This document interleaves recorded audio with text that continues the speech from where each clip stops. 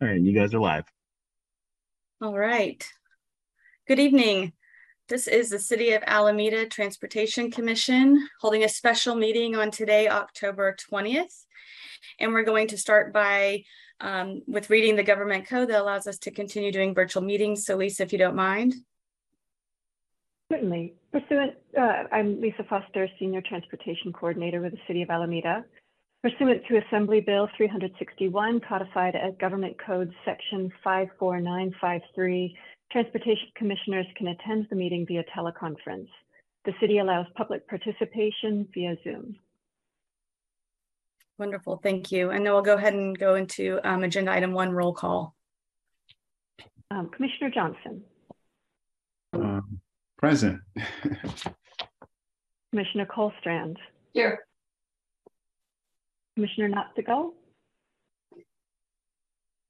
Here. Chair Souls. Here. Commissioner Susanthira. Here. Commissioner Whitesey.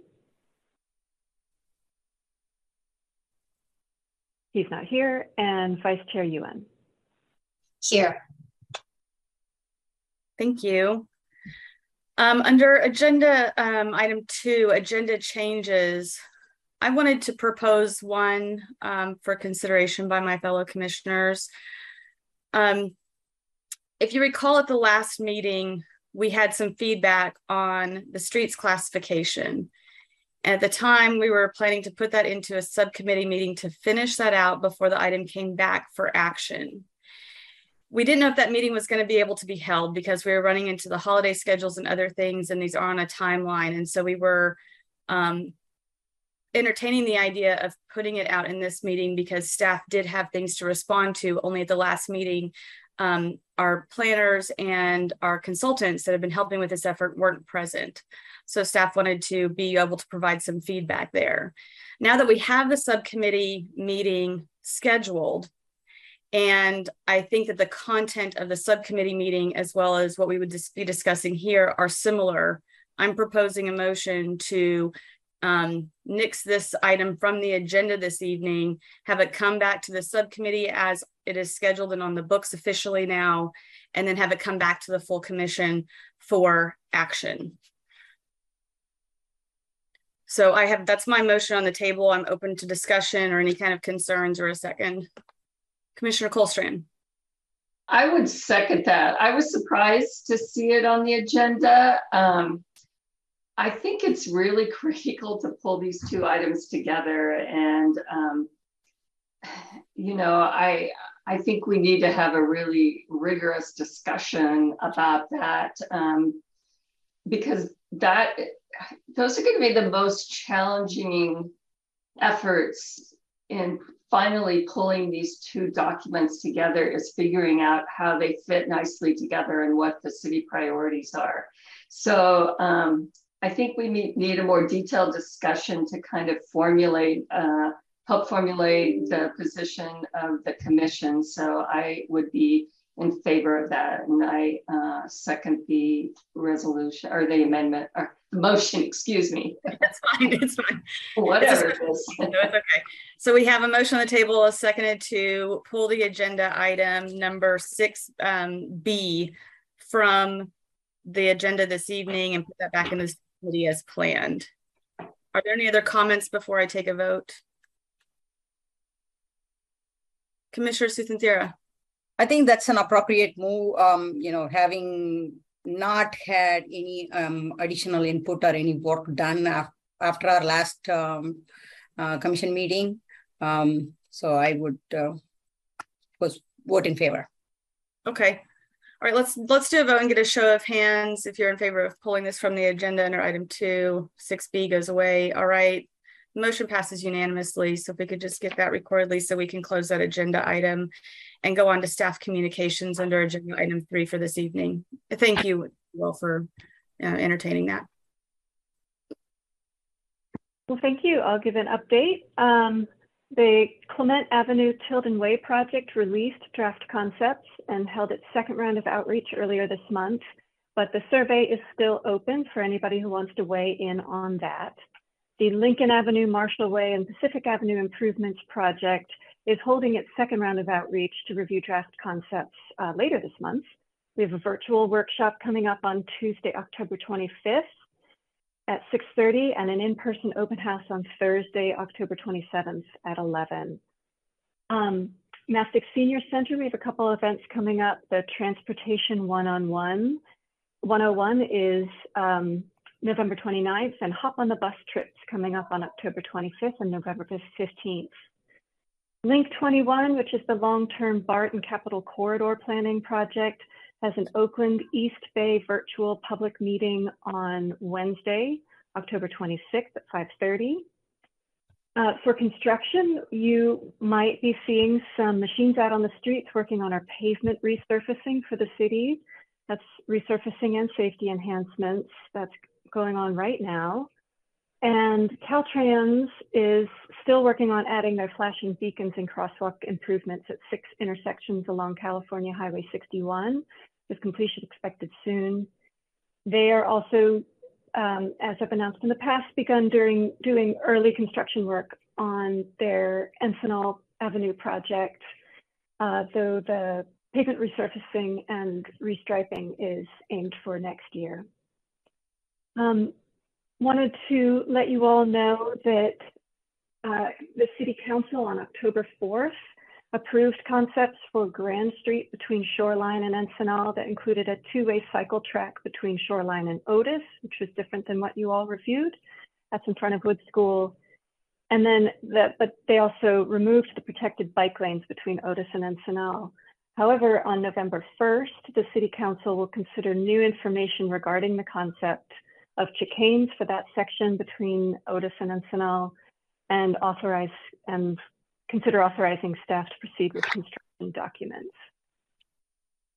And for everything that I just listed, there are URLs in the agenda item for people to have more information.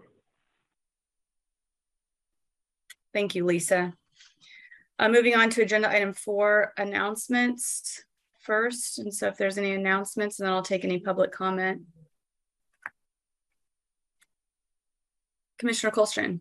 I just raised a question. I think the Encinal project moved through the commission before I joined it. And if not tonight, I'd just like a very brief explanation of what's involved in that project, whether it's, is it road diet for the state highway, or what's involved in that project.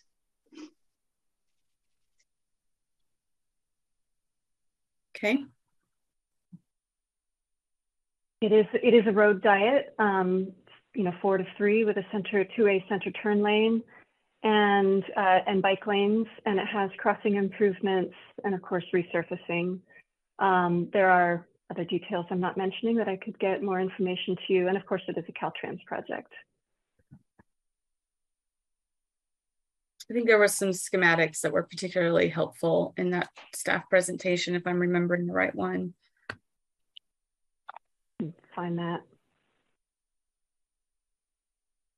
Okay. Any other announcements? I just have one that we don't usually have. This is a special meeting, so we don't usually get to say this, but the walk and roll to school day was this month. And it had, I don't know if it was just me or if it's just I'm not used to because of coming back from the pandemic, but we had a really, really good turnout. I saw a lot of families on scooters and bikes and walking, and just a lot of really energetic kids. And it was also a great promotion of our Safe Routes to School program that we've been working on collaboratively with some of the bicycling organizations. And so I just thought that was, if you didn't notice, or you weren't out that day, or don't have a kid in school, it was I thought a really great year for it. So props to all the people that put that together. And if you're a parent that uses an active method to get to school, thank you very much. Let's see if there's any public comment. Looks like Commissioner Susan Thayer, you have your hand up. Maybe I just wanted to add on to your comment on Bike to School Day. I was there at Bay Farm School, and it was a good turnout, very exciting. And, the community and the kids, yeah, they were pretty excited. And we could see, I don't know how it was prior to pandemic, in terms of the numbers, but I was a parent there in the school. I could see still it was, good turnout. Yeah. Thank you for that. Okay, I don't see any other hands up, but let me just ask for a quick second if we have any. Oh, no, wait, we do have. I see one public comment I'm going to go ahead and take, Jim Strelo, and we don't have a timer that will show, but we'll let you know when your 3 minutes is up, I believe, verbally. So I'm sorry if I have to interrupt you. Thank you. I realized that the comments that I made about Sherman Street were at a city council meeting and not a transportation commission meeting. So I wanted to make sure the transportation commission heard my comments, and I see the clock now. That westbound traffic along Clement has a dedicated bike lane, but it becomes a sidewalk at Sherman Street, and it becomes narrow on that sidewalk with a 3-inch drop off on both sides of the sidewalk.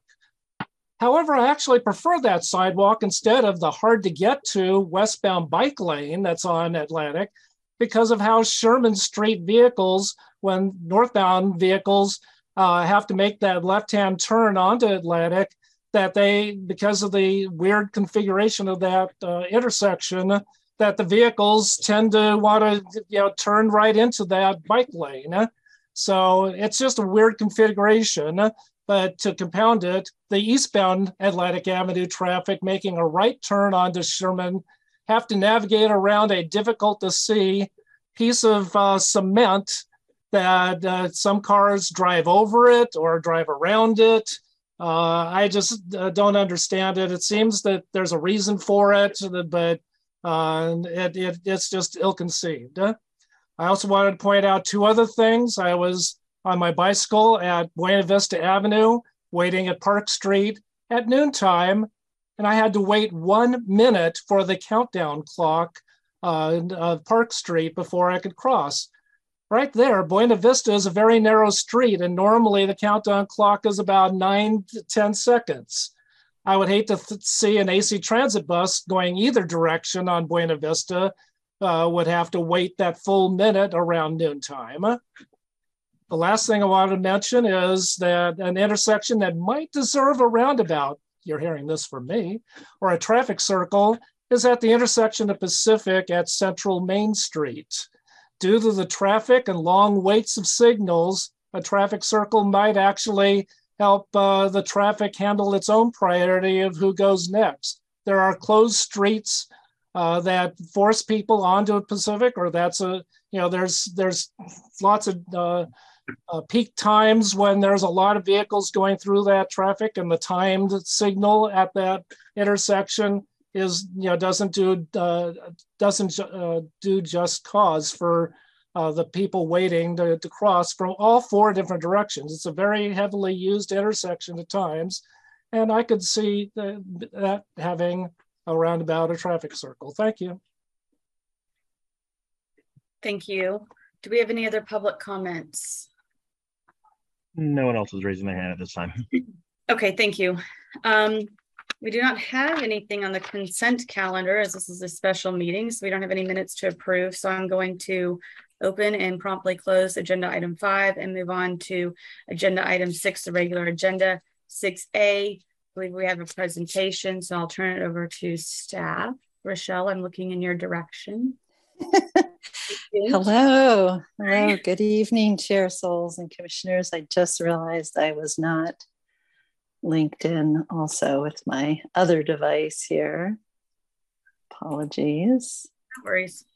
All right, so I can share my screen now. Okay. All right, I think we're all good.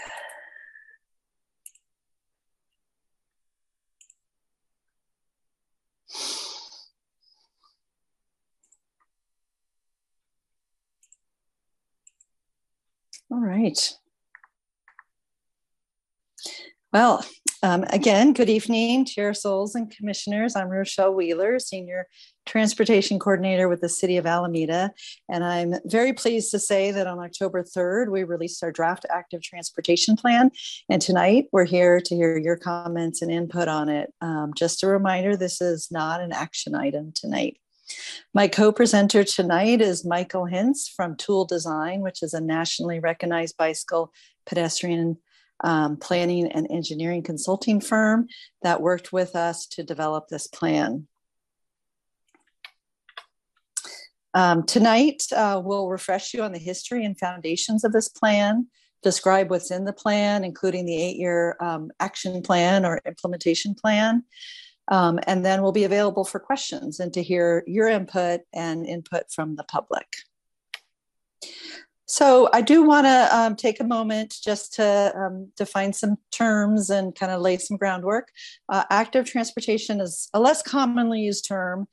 So I just want to remind everybody that when we use that, we're referring to all active modes of transportation, including walking and biking, as well as using wheelchairs and mobility scooters.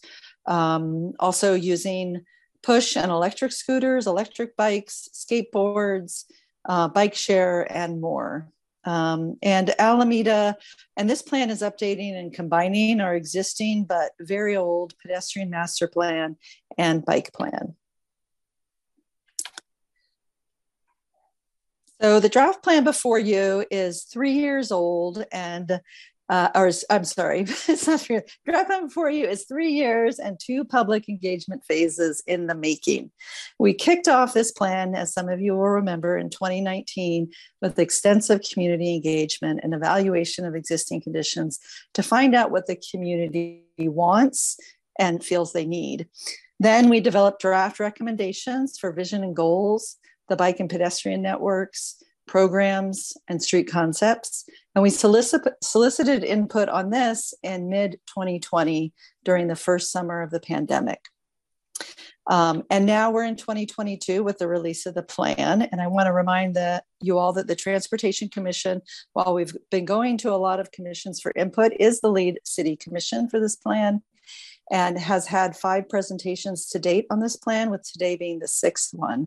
And the goal at this time is to bring the plan to the City Council to consider for adoption in December.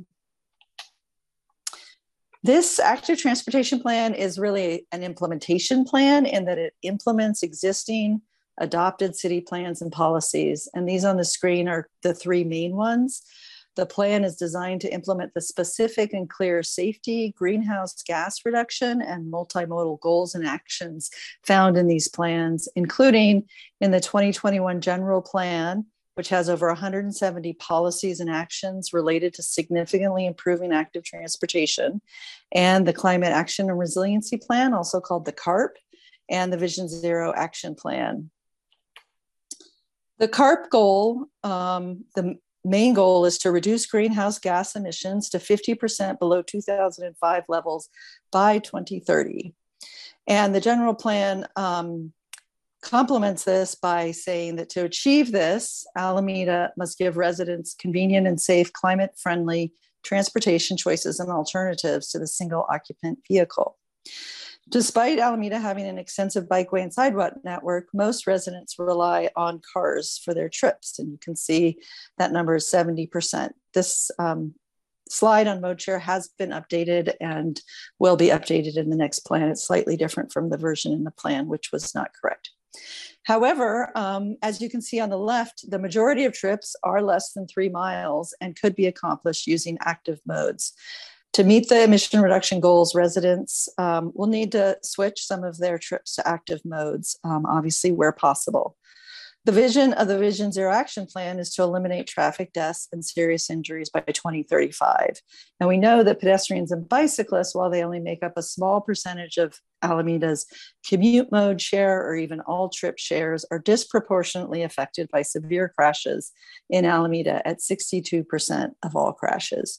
So the projects and the programs in this active transportation plan are designed to really contribute towards the city meeting the goals that I've just described and the other goals in these plans. And I'm going to pass it now on to Michael. Great, thanks, Rochelle. So I want to just talk about some of the analysis that went into this plan. As you know from previous presentations given to this commission, quite a bit of analysis was done, and it is safe to say it's a very data-driven plan.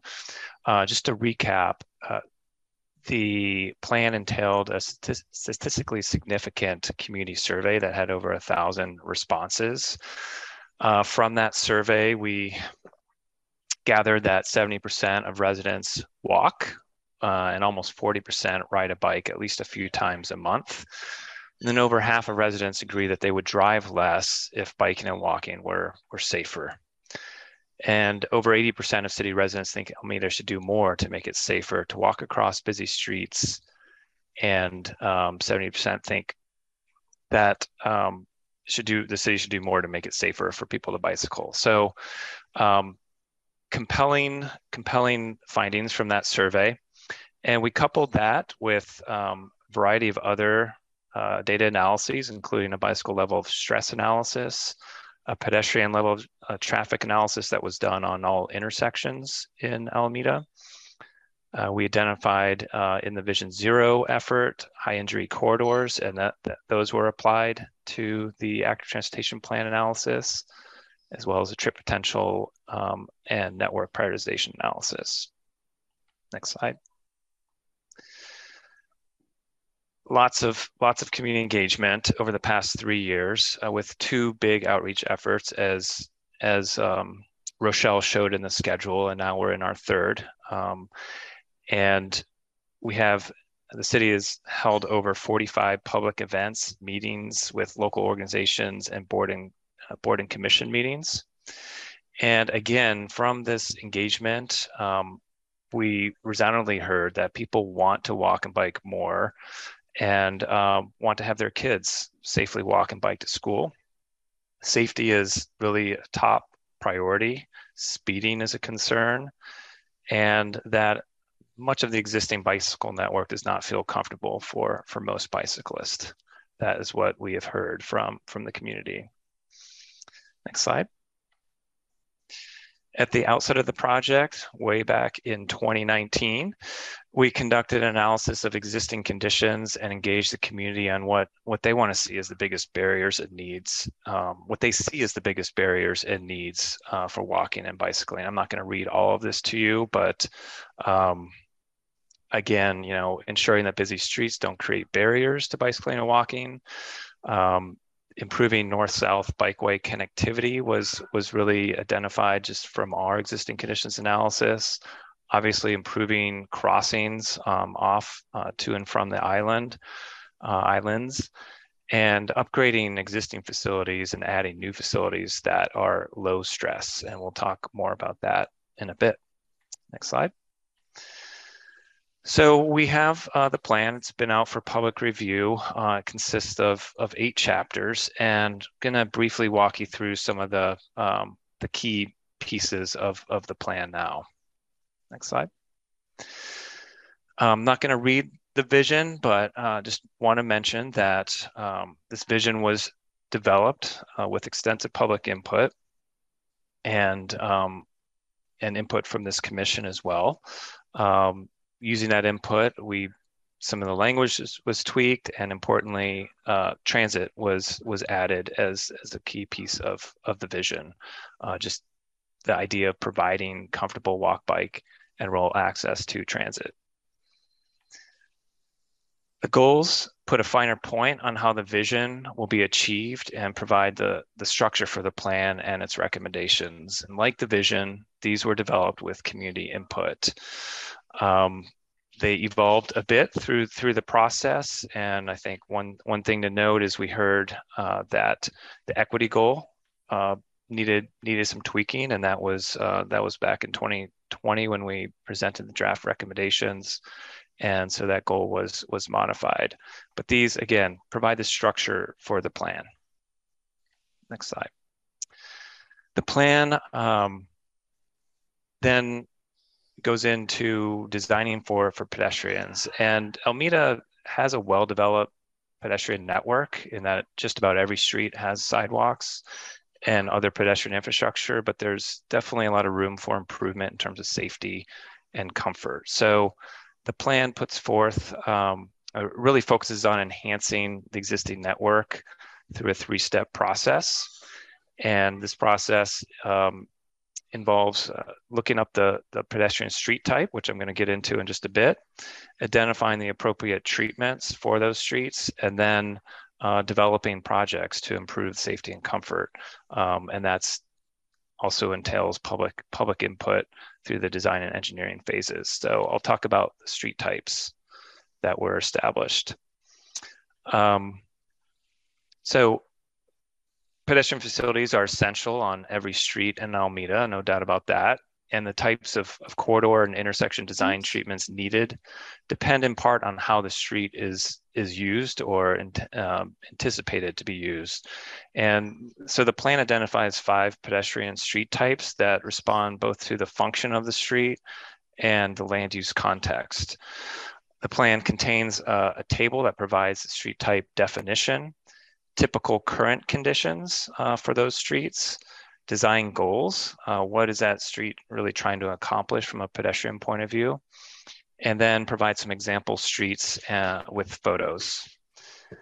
Different but related, the general plan street classifications is work that's underway, and you'll hear about that more obviously on your next agenda item, and we can happy to answer any questions as to how those two relate.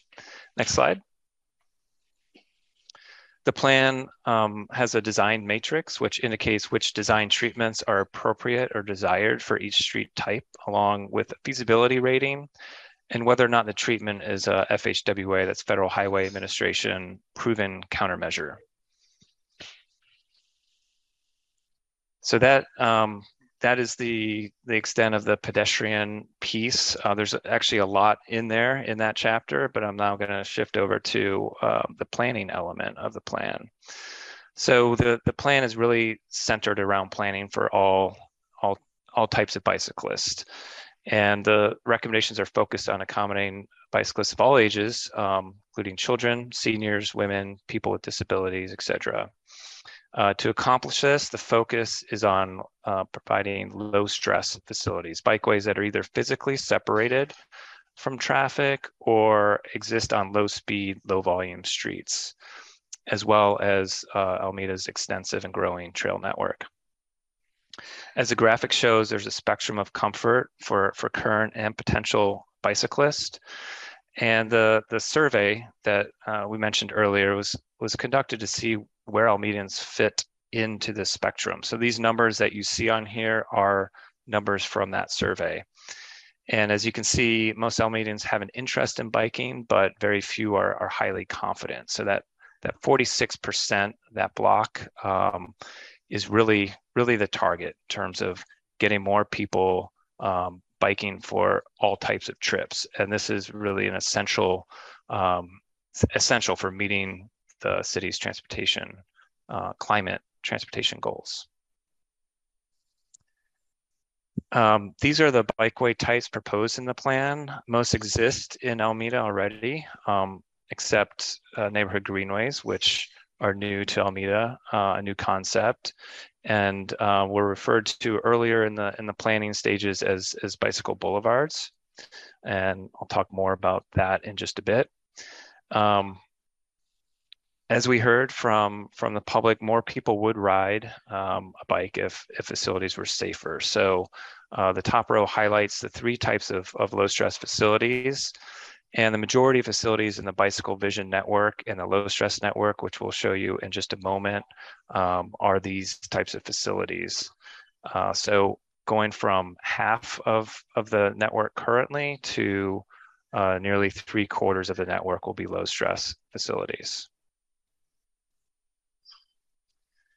So neighborhood greenways are streets designated and designed to give priority to people walking and bicycling while allowing bicyclists and motorists to comfortably and safely share the road. So built into neighborhood greenways is traffic calming, such as speed humps, raised crossings, traffic circles, and in some cases where volumes might be higher than the desired threshold, that is vehicle volumes, there may also be some diversion or other strategies like right out, right in only to discourage through traffic and reduce those volumes. And probably most critical to neighborhood greenways are the crossings of busy arterial streets and making sure that those are safe and comfortable for the users that are expected on these facilities. Next slide. So this map, which is not currently in the plan, but will be put into the final version of the plan, is a map of just the low stress facilities. An effort was made to make sure that there was a connected network of these low stress facilities. And as you can see, it really is a grid. And this network connects people to parks and open spaces, and major commercial districts are also a key part of the network. You'll see that neighborhood greenways, which are the kind of dotted orangish lines, comprise a large part of the low stress network. And yeah, so this map is currently online and it will be added to the plan in the final version. Next slide, please. And then there's also a map of the total bicycle vision network. And this is the full build out network, which includes everything on the last slide, plus facilities not necessarily considered low stress, many of which already exist. So these are bike lanes that would be challenging to upgrade to other facilities. They're serving a segment of the bicycling population well, but in a lot of cases they have parallel low stress facilities that will serve that interested but concerned portion of the population even better. At this point, I'm going to pass it back to Rochelle. Great, thank you so much, Michael. So I'm going to pick up and talk about slow streets here. So our 5 slow streets, I think, as most people know, which were created in 2020 in response to the pandemic, they were evaluated as part of this plan per council direction to address their future. They were originally implemented as temporary measures, and so this is the opportunity to look at kind of the long-term plan for them. We first what we did was actually just looked at developing the recommended low stress network that Michael just talked about. And then on top of that, we looked at where the slow streets are located and how those overlap. So the plan states that the existing slow streets that are recommended to be the neighborhood greenways, those would continue as they currently are, with a priority to transition to neighborhood greenways in the near term using quick build efforts. And those streets are Pacific, San Jose, and Versailles. And this work would be happening in tandem with building out the low stress connected network, which includes other neighborhood greenways as seen in the map. And I want to emphasize that this would mean that the barricades will be removed as that transition happens, which we are anticipating would happen quickly. The 2 streets that are not recommended as neighborhood greenways are Santa Clara Avenue and Orion Street. So these would be removed as slow streets shortly after the plan is adopted. So as requested last year during the slow streets evaluation, staff, as was requested by the Transportation Commission, staff compared the merits of using Versailles versus Pearl basically as the future neighborhood greenway. And we are recommending Versailles as shown in the plan. In looking at the streets, both of them have some benefits for being a neighborhood greenway, such as being continuous north-south routes across most of the island or much of the island. They're evenly spaced with other low-stress routes, and they have similar numbers of intersections and also of stops along them. But Versailles was selected since it has additional beneficial attributes. One is that it connects across Fernside to neighborhoods along Marina and Windsor streets. There are also more existing traffic controls at busy cross streets, including Encinal. And also the street is a little more central to the school zones for Edison School and Otis Elementary. So I'm going to transition back now to talking about the chapter in the plan that is on trails and water crossings. This plan adds 14 miles of new or upgraded trails. Those are mostly along the water, which would be building out the Bay Trail. It includes an emphasis on trail maintenance. We have heard that loud and clear that is, we've fallen short on that front and we need to do more on that. It also calls for upgrading existing bridges to make them safer and more comfortable to use, and pursuing options for new bridges, including the one on the west end, which we're doing the detailed feasibility for, plus exploring the feasibility of a second bike ped bridge that would connect to Bay Farm. So the final two chapters of the plan are essentially like an action plan focusing on what we can do over the next 8 years, which is by 2030. And that goal year was selected since it syncs with the CARP goal year and is also a realistic timeframe to plan for larger projects. So we have a programs chapter, and that the plan has 31 programs that support the infrastructure proposed in the plan via guidance documents, also educational programs, maintenance programs, bike parking, and much more. And these are organized by time frame, with all being completed by 2030. And the plan has 31 projects to complete by 2030. And these capital project how we approach this list was the capital project recommendations for the pedestrian, bicycle networks, and the trail networks from all of those chapters. Those projects were scored and ranked using a data-driven evaluation process that is grounded in the plan goals, and that's described more in the one of the appendices. And next, those resulting high-ranking projects were assessed using more qualitative knowledge and expertise, and considering one of the overall goals of this planning effort, which was included creating a connected low-stress network that eliminates many of the gaps in our existing network. And this resulted in the 31 projects in this plan, and they are categorized by projects that have bike and ped benefits, or their trails, or they are part of the 2030 low stress backbone network, which is this slide here. So this network, the streets on this network are a part of those 31 projects on that 31 project list. These are a subset of the overall, or we sometimes call it the vision low stress network. It's not the complete low stress network. It only includes those low stress facilities that are we feel like would serve the largest number of existing and future riders. And it builds on the excellent existing and planned shared use paths and separated bike lanes, such as along Central Avenue, and fills in the gaps, many of which are north-south, to create this connected backbone bicycling network. And as you can see, and as Michael mentioned, Alameda's newly added bikeway type, the neighborhood greenways, are really integral to building this network. And the network is designed to seamlessly connect the community to schools and major transit hubs, commercial centers, bridge crossings. And we feel it's an ambitious but realistic goal for 2030 that future bikeway implementation will expand upon.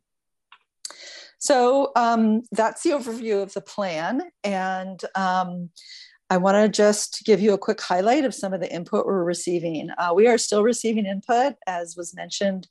Maybe I didn't mention it yet. We are still receiving input. Our deadline for public comment is this Sunday. We have, last time I looked, over 200 surveys, some online surveys submitted. We have hundreds of comments from the events and commission meetings, but I can share with you some of the key takeaways that we've seen and some of which we are already working on for the next final draft. So one is to make our performance measures more robust and to include targets, and that's something that is in progress currently, we're working on. Another is to look at the costs, the planned costs, which I do not have further information on tonight, but we are pulling that together for the 2030 implementation plan, specifically focusing on the next 8 years, what that cost would be. And we're developing that. We are looking at this plan with the general plan street classification system, which I know you've now moved to your next agenda, were developed first separately and then somewhat concurrently, but there is still a need, and we recognize that need to align these two plans. And so we're still reviewing these and working on syncing them up. And so we're open to more comments on that, but as something that we are aware of and are working on. There has been a lot of interest in a faster transition from slow streets to neighborhood greenways. And a lot of that is because of people being tired of the barricades on the street. And so that is something that we are also working on. However, kind of how we do that transition is not technically part of the plan, but it is a separate process, and the design for that and the timeline. So we are working on that. And then we are updating making some other small corrections, like the trip data that I mentioned earlier. We are updating that. Some of the other comments we've heard and are thinking about are the need for more staffing to complete this 2030 implementation plan. There are comments around keeping some or all streets for autos. And there are many, many design level comments that people have provided, which this is a citywide plan. So those design level comments will be kept and considered as we move, or other projects are moving into implementation. So as I've mentioned, the next steps are that our comment period will be wrapping up on the 23rd, although we are doing some more presentations to different groups and commissions next week. And we will be taking these comments and considering them and incorporating them into a final draft plan, which would be released by November 7th. And then our intention is to come back to the commission at your regular November meeting on the 16th. And at that meeting, we would be asking for a recommendation from the commission to recommend the plan to the city council. And we would take that same version to the city council for adoption on December 6th with any recommendations from this commission. So this is my last slide, and just for the benefit of the public, I want to say that we are still taking comment. We'd love to hear from everyone. This is the webpage, www.activealameda.org. There's an online survey there, or information can be emailed to us, or comments can be emailed. We also do have a print copy of the plan at the reference desk at the main library. So with that, I'm going to stop sharing, and we're happy to take questions and hear your comments. Thank you. Thank you. And I apologize, I blipped out there for a second from my connectivity, but I think I'm back and everyone can hear me okay, I hope. Okay, thank you. So I missed your closing, but I think we're ready for comments. So thank you for the presentation and really just pulling a very long effort forward. If she mentioned I think this is the 5th time. I think I heard that this has been coming back to this commission. So in an iteration. 6th, yeah. 6. So we have 5 previous presentations, now this one, and along with Vision Zero and everything else. So thanks for the endurance, I guess I'll say, on that.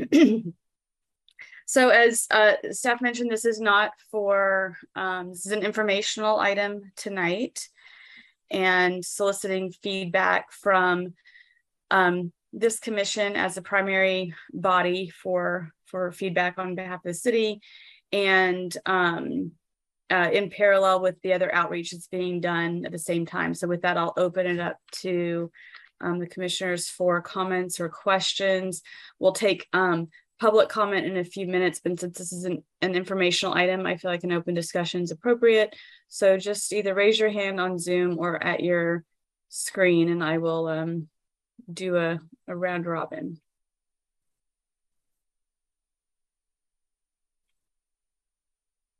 Commissioner Johnson, thanks for kicking us off. Go ahead. Yeah, thank you for that. Thanks to everyone for the presentation. I think it was really great.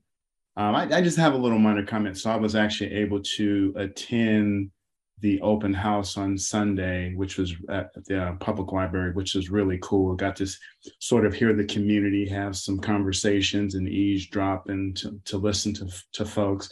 And I actually was fortunate enough that Gail Payne gave me a hard copy of the plan. So I've been sort of reading through it. And one of the questions that I heard on Sunday from a couple of the seniors, and I don't know if it could be tweaked a little bit, but on the hard copy, at least on page 25, there's a map of the sort of pedestrian high injury corridors. And when you look at that map, it sort of differentiates between tier 1, tier 2, tier 3.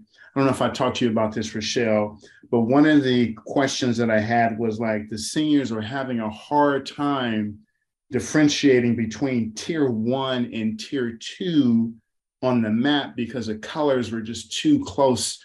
I have glasses on. I was really looking at, like, if you look at the map, like on, you can see between tier 1 and tier 2, it's sort of really hard to tell the difference between the tier 1 and tier 2. And I was wondering if that's something that can be tweaked or different colors can be used so that the public can sort of make that clear delineation between the tier 1 and the tier 2. I don't know if that's something that could be, if that's something that could be looked at. So that's my.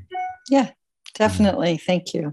Yeah, we've heard that comment before. Thank you. Yeah, we can try to change that.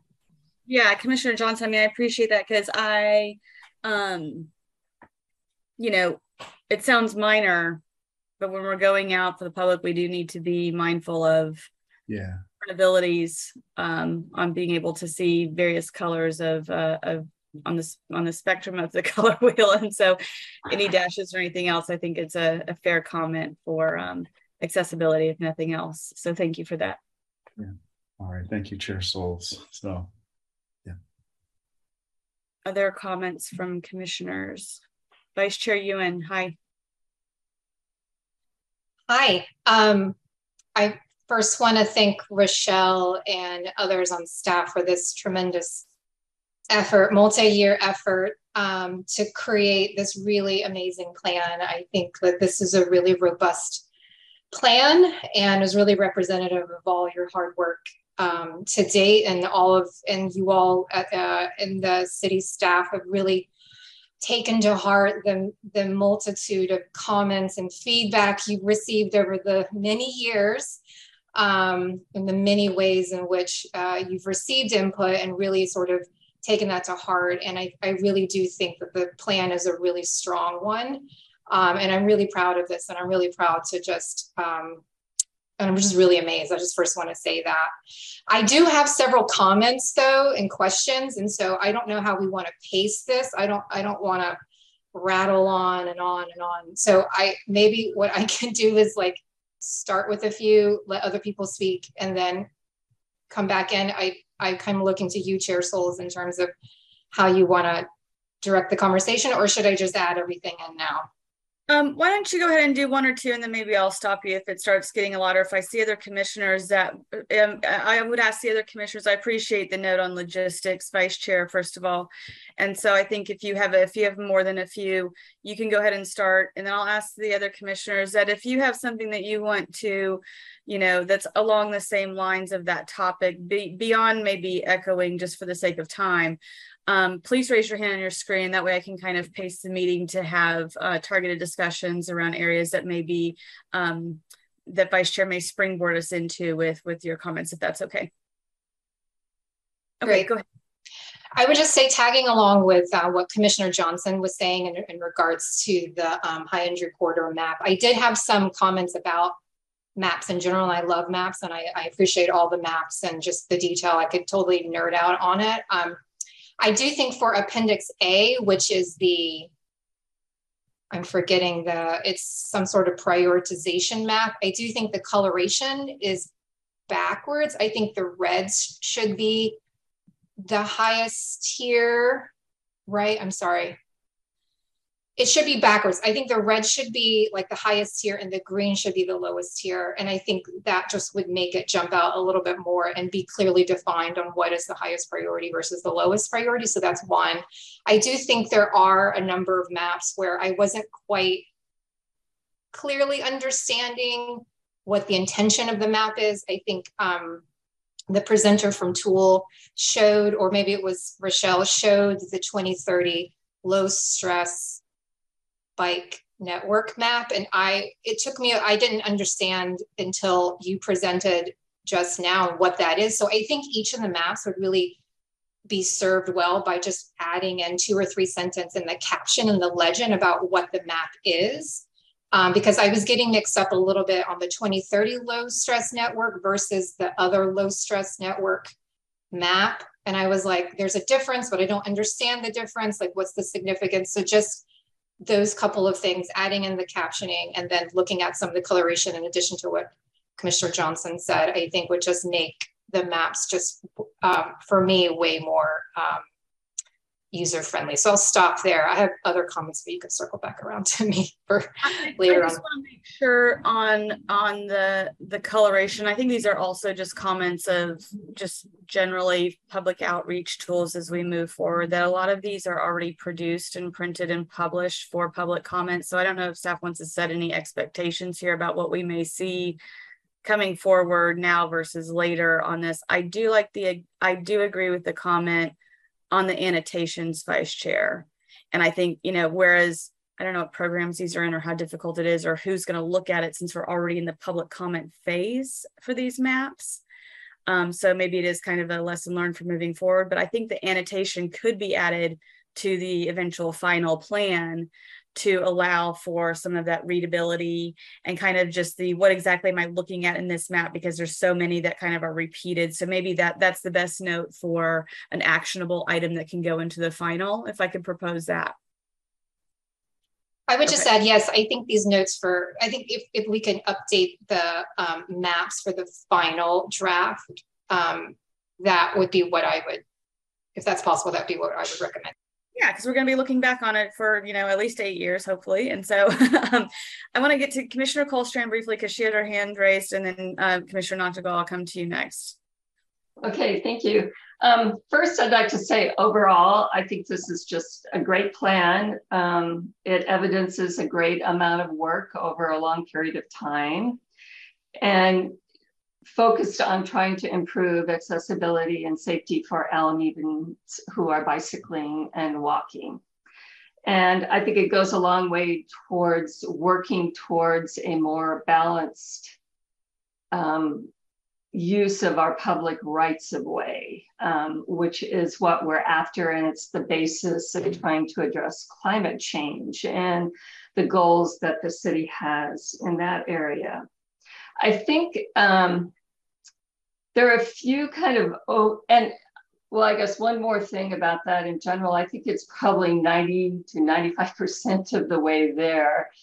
My biggest concern continues to be kind of how we integrate the two plans. So I'm not going to go into a lot of detail about that here because I think we need to work through that a little bit with staff and a working committee to figure out how we deal with this. Because I think it does a really good job of giving alternatives for people who are moving around Alameda. And it's important for those who want to bicycle or walk out of Alameda into Oakland. But I think we really need for that latter trip, because it also is the commute trip and because the gateways are key congestion points in the city. I think we need to give more consideration to what we can accommodate at those gateways and still try to improve our transit mode shares so that we're not just so focused on bicycle and pedestrian. And I say that because so many of our capital projects that we've been focusing on as a commission have been bicycle and pedestrian improvements. So I want to just talk about kind of the key areas that I want I think are still need to be looked at and need some resolution. And that is the key one for me, is the redundancy in the establishment of east-west routes, bicycle routes in central Alameda. And just, if you will indulge me, so Pacific, Lincoln, Santa Clara, Central, Alameda Avenue, Encino, San Antonio, San Jose are all recommended as some sort of bicycle route. And there's a lot of redundancy in there, and we've already made some improvements. We're gonna make improvements on Encino. We've already made them on Central and Santa Clara. If we had an unlimited amount of money and we could do whatever we wanted, that would be great, but we don't. And in particular, you know I'm gonna say this about Lincoln, it's the one last street that's 2 lanes in each direction. And I really think we need to consider that for transit. So I'll go into more detail on that issue when we have our subcommittee meeting, and we'll come back with the comments to the main commission. But I also think for our main streets and our gateways, we really need to think through whether we can and how we might accommodate all modes at those gateways, because that's going to be really challenging, especially at High Street, which is basically 2 lanes. And it's not, it's not as major of an access point on and off the island as the other bridges, but it's still kind of lumped into the same category. So we kind of need to think through clearly how all that's going to function. And then I have other specific comments. So I'm happy, well, maybe I'll make one more about, and then you can come back to me. And it's kind of along the consideration of how we merge these two. At our last meeting, Jim Strelu brought up the issue of why Gibbons was not a neighborhood connector.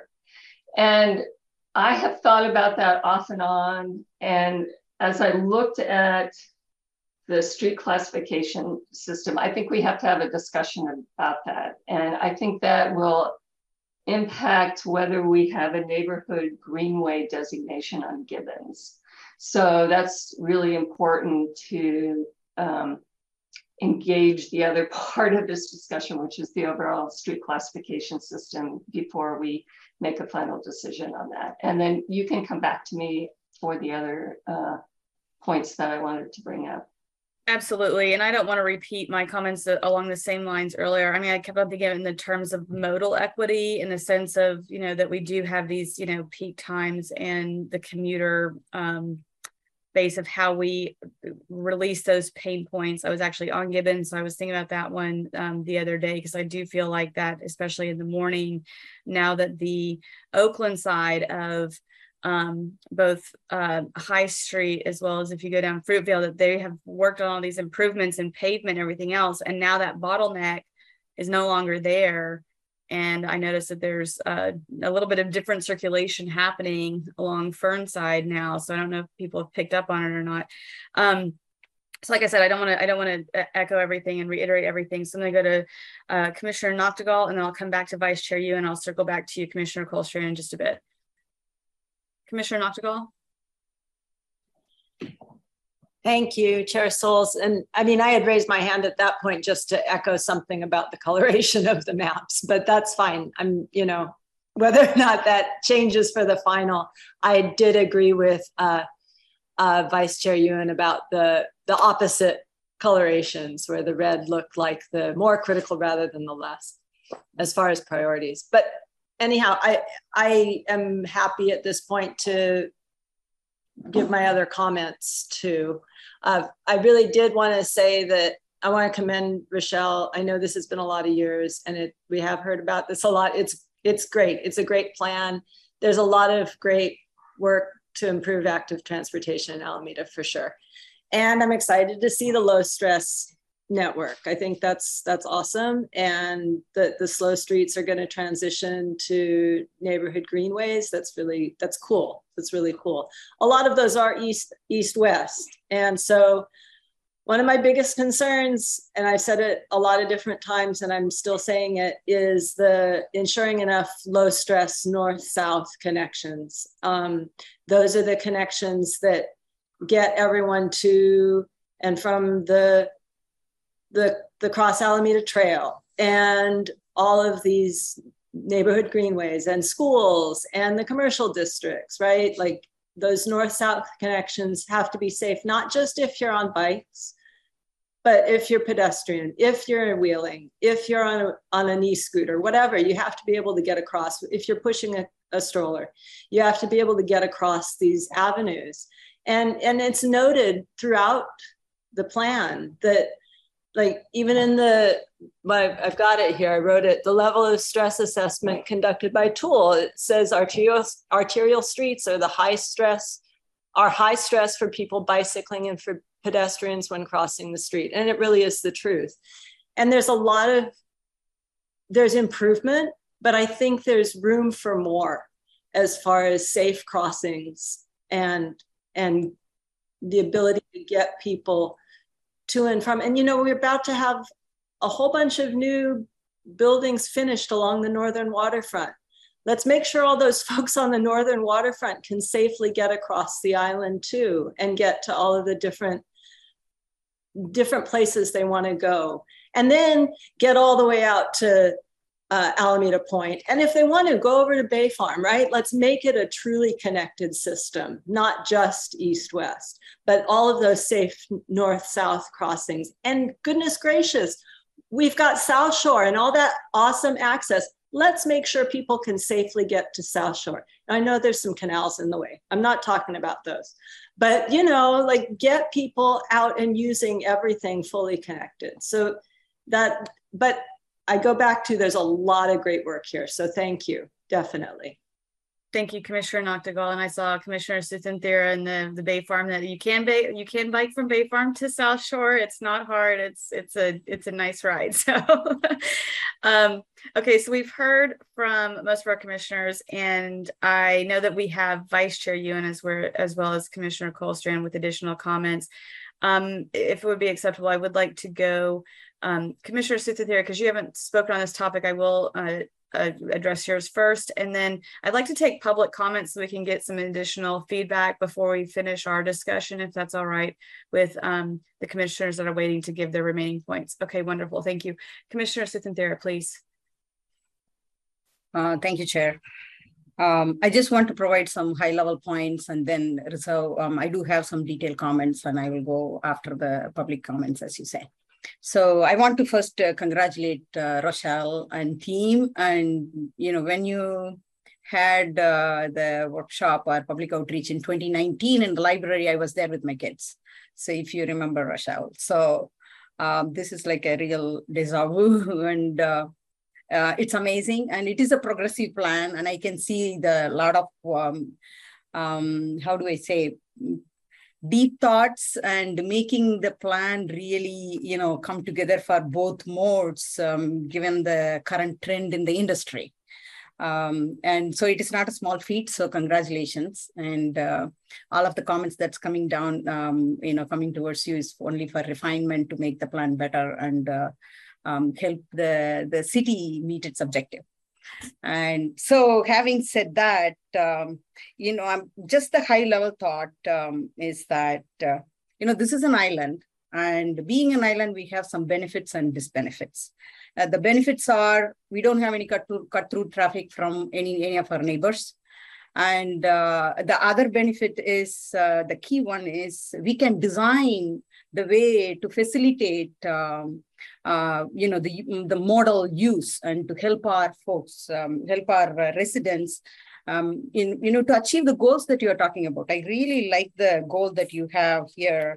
One of the goals that's under community, which is to promote and inspire, to foster a strong culture of biking and walking. We can really do that being an island, but that's all about internal circulation. You have to really remember that. For all the external connection, we are, really stuck with our gateways. And then that's where the, multi-modal thinking, which is mostly automobile, which includes transit when I say, right? And of course, we have ferries, and then we have to have some way to facilitate all the active transportation get to ferry. But other than that, that's only a small fraction. So we have to remember that and I do notice that the last slide that you put up as, the comments received does say that accommodate automobile as well. And if we don't do that, it's going to burst at seams, and which by seams, I mean that it is going to flow into neighborhood routes. And ways is a big one. If they get into our city and they can really provide access into all our neighborhood routes, and then, all the residents will be at the city hall. So we do have to acknowledge that. And I'm glad we deferred the roadway classification to the subcommittee to discuss, and I hope that they will consider that they'll think about this rather than having some fragmented approach in identifying the major routes with by block differentiation and classification. We have to really consider how we can accommodate all modes and distinguish between safe internal and convenient internal circulation, and also convenient in getting out of the island. So with that, I will stop, and probably I will get to my detailed comments later. Of course, thank you for Commissioner Nattingale for Bay Farm Island connection. I have a lot of points. The first thing I did this morning is to ride my bike to Lincoln School. So I have some points on that. Yes. Thank you for those comments, and I do echo some of those as well. All right, let's go to any hands raised on the public comment side. And so I'd like to have all the public comments. There's 3 minutes on the clock for each one. It looks like we got our clock working. So I'm going to kick it over, and then we'll do a finish out of commissioner comments back to staff as far as their feedback, so we can capture that and to wrap up. So if you would like to comment on this agenda item 6A specifically, then please raise your hand and we will start welcoming you to the panel. Who are we promoting to first? The first speaker will be Denise Trepanier. Good evening. Great. Hi, how are you doing this evening? Thanks for the opportunity to speak tonight. My name is Denise Trepanier, and I'm the board president for Bike Walk Alameda, which is your local Safe Streets advocacy organization. We're very excited to see how far this plan has come since its prior draft in the before times, and want to express our thanks to all the work that staff and the consultants have done to build what I think is a really good plan. We've also sent a detailed letter with our thoughts and comments, but I just wanted to highlight a couple of broad stroke areas that we would like to see considered. For the neighborhood greenways, we'd like to see minimum design standards that will be implemented and not just a toolbox of treatments that will be considered. This would be similar to what we did recently with daylighting intersections in our high injury corridors. City Council approved a policy change in order to expedite the process, and now daylighting only requires notification. And it happens in tandem with other roadwork projects. So we're wondering if there's a comparable policy change that could be recommended to expedite implementation of these projects. It would be really nice if we could see the burden of proof shifting onto those who are opposing these safety treatments instead of it being on those who are trying to design and implement them. We'd like to have you consider if it's feasible to define minimum safety treatments that would be implemented unless they were deemed technically infeasible. Is it possible to define a default set of treatments that will be implemented on our neighborhood greenways so we don't have to go through a lengthy design process? We'd also really like to see McKay with a safe bicycling facility connecting to what will be the new Central Avenue bike lanes that are in the works, and the park that's at the end of McKay. I think it's important that we have a low stress facility there. And finally, thank you, Chair Souls, for mentioning at the beginning how intertwined our street classification is with all of our other plans. We had concern that the Gateway and Commercial Business District designations around Alameda Landing and Marina Village Shopping centers might mean that the safest treatments wouldn't be applied there. These areas are part of our low stress network, and we really need to be able to, as one of the key things that we talked about at the beginning, we need to get people to where they want to go on a low stress network. So I think those are really, it's important that we all agree on how those roads will be treated and classified, but it sounds like everyone's already on that. You'll find a lot more detailed information about these points in our letter, but just wanted to say thanks for this plan. And then just real quickly, I just wanted to comment that 4 of the east-west connecting bike facilities that we have right now are not low stress. So let's just, I just want to keep in mind that things like Santa Clara and Central, parts of Central, are really door zones. So I don't think we have a lot of redundancy there. Anyway, thanks for all of the work on this. Thank you. Thank you for your comments tonight. Okay, I have it up now. So I think Travis Morgan is next, if I have that right. Great, thank you. Thank you all for an excellent plan. It's looking really awesome. I live along Gibbons and would like to see it as a neighborhood greenway. I think that as many neighborhood greenways, especially like the prior speaker was saying, with high quality infrastructure in place to promote low stress, safe cycling would be the way to go. So go neighborhood greenways, make them awesome. Thank you. Thank you. Thank you for joining tonight and providing comments. I don't see any other hands raised. No other. Okay, Jim Strelo. Can we get him back? Hi, Jim. Go ahead. Evening. Others and I would have thought that the ATP was going to pass citywide improvements such as identifying where 20-mile-per-hour e-bikes could safely ride. Do e-bikes belong in protected bikeways? This plan relies heavily on engineering changes versus behavioral education. Smartphone use, headphones being worn. When were the bicyclists and pedestrians at fault at the injury locations? Instead, I see how this plan has targeted certain streets for changes. For Versailles, 49% of the complaints on slow streets saw Versailles as the highest for any slow street, yet the council in this ATP ignores this commission's recommendation to move off of Versailles.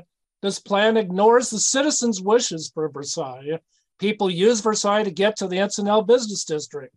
You increase greenhouse gas use by forcing vehicles trying to get to the Encinal Business District by using other streets. That equals traffic diversion to neighborhood streets. That's undesirable. Fernside, for years, the residents of Fernside have notified the city of their concerns of speeding with the wish for more enforcement and some safety improvements. At no time were their desires of the Fernside residents to want a two-way protected bike lane, which is the only change indicated on the ATP map for Fernside. Fernside residents feel overlooked, ignored, where only the bike needs were addressed. Gibbons Drive. At the virtual meeting on October 5th, the neighborhood greenway said was going to be treated like a slow street where they'd be closed off to the street to through traffic. And now I'm hearing at least that, well, there might be right-hand turn only at certain intersections. That might be also at High Street. That's highly undesirable. This plan has Gibbons as a neighborhood connector, yet the street designation chart that was going to be introduced in 6B tonight has it as just a neighborhood street. Your committees cannot agree. There is confusion. Out-of-town visitors to Alameda often take High Street to drive along Gibbons Drive to enjoy the liquid amber trees, either when arriving to or leaving from Alameda via High Street. Potentially closing off Gibbons Drive at High Street for your suggested right turn only would not be liked by visitors. Who on staff has the authority to propose Gibbons Drive for a neighborhood greenway? You must have had lots of statistics of high-speed violations and crashes. Otherwise, at whose request? If you heard from some squeaky wheels along Gibbons Drive, what about the 150 non-squeaky wheel residents who like Gibbons Drive as it is? Keep it multimodal. Send this plan back for further study, directly contact residents of proposed changed streets, etc. Thank you. Thank you. Thank you for your comments tonight. I'm not seeing any other hands raised. And so I'm going to close the public comment period and come back to the commission for further comments. And I'm going to start with Vice Chair Ewan. Thank you for your patience on us getting back to you. So please continue with yours. And again, if someone has something to add on or for discussion that would support feedback back to staff on this item as informational, then just raise your hand either virtually or in your camera so I can address that at the same time. Go ahead, Vice Chair. Thank you, Chair Souls. I have a couple of questions, maybe one that's a little bit easier than the other. My first question is regarding table 1, which is the pedestrian design matrix. Just my understanding of the table, or at least the way in which it's currently laid out and presented, I'm not understanding fully how the city is intending to use this table. Is this table saying that only these types of treatments will be allowed on these types of streets and overlays, or are these suggestions or sort of prioritizations? For example, like the rapid flashing beacons, I think right now is only marked as a check under schools overlay. And I think that that is a treatment that we would, or intervention that we would want to use in multiple types of places. So I just wanted to kind of like gut check how we're actually using this as a way to guide design. That's my first question. My second question is, I think going back to Commissioner Noctical's comment around increasing north-south access via our bike network. The Grand Street project, I think what's in the active transportation plan right now is that there would be a protected separated bikeway, and that's in question a little bit now, limbo. So I'm just wondering what is staff's advice on sort of how we should be treating that and providing comments on that? Should we be waiting for the November or for more kind of direction on that? I think that's the question those are my two questions. I think for the first one, I think we can have staff address it as far as the table. For the second one, if staff does want to address that, I do think that is an item within the council that is in a state of flux. And so I'm not sure if there is any mid-stride advice as far as, or maybe a look ahead at what we could expect, Vice Chair. So Rochelle or Lisa, would either of you like to address one or both of those? Yeah, I will start. Those are both great questions. For table 1, the pedestrian design matrix. Yeah, we realize this is a lot, maybe hard. We've worked hard to try to make all of this more accessible, and realize maybe there's still some room for improvement. The idea is that this would be used when we have pedestrian projects, whether they're part of a larger complete street effort, or they're part of street maintenance, or they're part of say, reviewing a development and the street frontage in front of that development. So anytime we have an opportunity where we know we want to, or have the opportunity to make pedestrian, like street improvements, we would use this to look up the street type, and then based on that street type, look at the treatment matrix. And it's basically giving us what the available treatment options are that we should be considering. It's also a way for us to make kind of more kind of transparent to the public what we're considering and what we're not considering. And but we're not saying that all of these things would be used. They're really kind of what's in your toolkit for this particular street and location. And then from that, toolkit, then there's the effort of, well, okay, then you look really, what are the specifics of this street? What are the volumes? What are the widths? What are the adjacent land uses? What's the budget? All of those things. And then and what's public input? And then you use all of those to do the actual design. The 3 categories that you see in each of the cells for each of the design treatments are, one is, yes, this is a permitted or sure, you can use this device, kind of no questions asked, kind of, right? And then the second one is more of a maybe, and kind of, or maybe it's more of a depends. And that's because the specific FHWA safety guidance might have some specific criteria around that. Like, this works best on streets that are, below X miles per hour. So we want to be cognizant of that. And so we want to look at that. Or it may be that for that particular, you might not use it everywhere, but if it's a school overlay, you would want to use it along that street type. Or maybe we've tried other treatments and they haven't really worked as well as we'd like. And so that one that's a depend, the open box, that one is one we would consider. And then lastly is the little dash, and that's ones we would not consider for that street. So for your first question, does that answer your question, Vice Chair Ewan?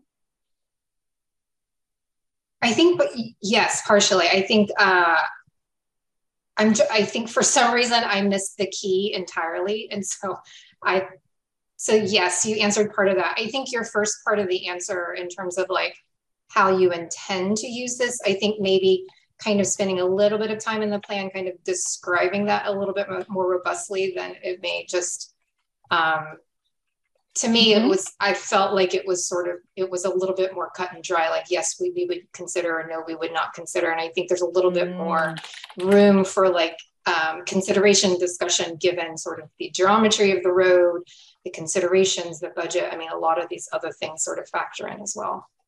So thanks for that response. So describing that key. Okay, great. All right. And then for the other question, I would say, and we have other staff on the line who are much more, working much more closely on Grand Street than I am. I would just say that the reason we are proposing Grand Street as a protected facility is that we as staff feel like that is the, following council policy and direction and the needs of building the network and the prioritization criteria, that is the best facility for that roadway, and having protected bike lanes there. And that is what helps us create a connected low stress network, and how that plays out. I see Andrew has put his screen on. Yeah, before we go any further, I mean, I jump on that. Yeah. Unless someone really, that item came to the commission as a project, and the commission weighed in, and the commission took their action. And I would prefer to not open a specific project up for discussion, given where it's at with the current council. So unless staff really wants to provide detail in the context of the ATP, I would rather not re-adjudicate or add additional discussion to something that has already gone to council and has an active, like I said, state of flux in progress from what I could tell. I think that having a report on that, which I already shared with Lisa, for a future meeting is part of the staff report coming back to the commission on things that come out of this body and go to council, and getting a report back on how those were handled at the council level. Absolutely. But I'm just afraid that it's going to venture a bit outside of what the agendized item is for this meeting. Is that okay, Vice Chair? Yes, and I think it was, my question was really just like, should we just ignore that part for right? Just ignore it in terms of our comments for right now? Is that maybe that's the direction? If staff wants to provide, go ahead, Rochelle. Yeah, I would just say I would not say you should ignore it. You should take it as a recommendation and comment on that recommendation. If you want to make a comment on it. It's an informational item. So if we want to provide feedback on that as it appears in the plan and how you would like to see it appear, or any kind of comments, then yes, that would be within the agendized item. Andrew, you came back on camera, so I'm assuming you have... Thank you, Chair Schultz. All I wanted to say, look, it's going back to council on November 1st. We'll see what happens. if the council's like, no, we don't want to do protected bike lanes, I think that's going to, staff is going to take that as the final decision on Grand Street. That's going to force us to rethink about what the role of Grand Street is in the active transportation plan. And then we'll be back, was it November 14th, Rochelle, November 15th to the Transportation Commission. 16th. We can report on kind of where we're at, and we can all talk about how to adjust or not the active transportation plan at that point. On the Grand Street issue, it's okay. Okay, I think so. Vice Chair, if you want to coalesce anything into a comment back, then feel free. I don't want to cut off the discussion, but I just want to stay within the agendized meeting. Yeah, and I realize I just opened a can of worms. I will hold comments on that particular topic until we hear back from council, and we will meet again in November, so we'll have time to chat. Yeah, it sounds like the timeline lines up to where there will be a space for that. Commissioner Noctegal. I just want to add a tiny clarification to make sure everyone knows. My request for more north-south goes way beyond Grand. I want more north-south all over the place.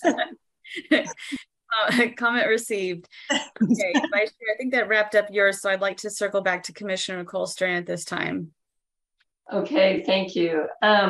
Well, first, I'm not sure if I clearly articulated this before, but I am anxious about the ability of our two main streets, Webster and Park, their ability to accommodate all modes, and particularly on Park. And I'm happy to see that you are looking at Oak as an alternative bicycle route, because I think it's going to be really difficult to accommodate autos, pedestrians, bicycles, trucks, and transit on Park Street. I think it's going to be really challenging. And I think it will be on parts of Webster as well.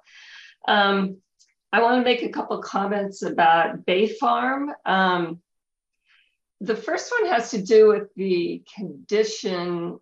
I don't disagree with any of the classifications there, but you've identified a list of improvements to the tune of $65 million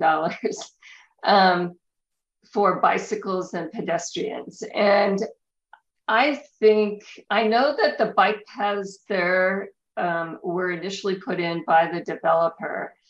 And I'd like a clarification on whether whether the maintenance of those facilities is still under the homeowners association, or is it now a city responsibility? Because I think that the condition of a lot of the pavement has really gotten bad, and it's for people that are walking, it's not quite as bad, but if you're on a bicycle, it's become quite a rough ride out there on some of the parts of the trail. And so I'd like to see that addressed in some way in this plan. Also, the second crossing to Bay Farm from South Shore to somewhere midpoint over in the shoreline on Bay Farm. I don't think it's a bad idea as a long-term strategy, but I would put it pretty low down in terms of priorities for myself, just because, well, I mean, myself as a representative on this commission, just because I think there are so many other things that are more critical than that second crossing. I wanted to talk about the designation of the Bay Trail, and specifically how you dealt with it on Fernside, putting it on Fernside for the short term, I guess, rather than Marina and East Shore. And I don't quite understand why that's the case, because there are streets and sidewalks where you can get closer to the edge of the water. You're not going to see, well, there actually are locations on East Shore where you can walk out to the edge of the water. So I'd like you to think a little bit further about that, whether we shouldn't just designate that the Bay Trail, which has always tried to get as close to the shoreline as possible along Marina and East Shore, rather than Fernside. And then finally, I just wanted to bring up, this is just a nit, I think, for the maps, both on this plan and then on the citywide street classification plan. Sometimes Coast Guard Island streets are in and sometimes they're out. I'm assuming Coast Guard Island, even though it may be part of the city, it's not in our jurisdiction, so we're not making any changes there. So that should just be clear in the maps. And I think that wraps up my comments for tonight, because so many of them really relate to how we pull the two plans together. So thank you again for your work. It's been quite a long road for you, and I think it's a good plan. Thank you, Commissioner Colstrand. I only have one to piggyback on there. What struck me on the prioritization was when we talked about kind of the geographic equity. I think a lot of the Bay Farm facilities are a bit overdue. And these aren't facilities that are in question for use, as you can see, not just with walk and roll day, but every morning that we have students using these bike paths. I'm seeing more and more of our senior citizens walk in the street instead of on our sidewalks, which presents a whole other safety issue that says a lot that they're willing to be in between parked cars and open traffic instead of on a legitimate sidewalk.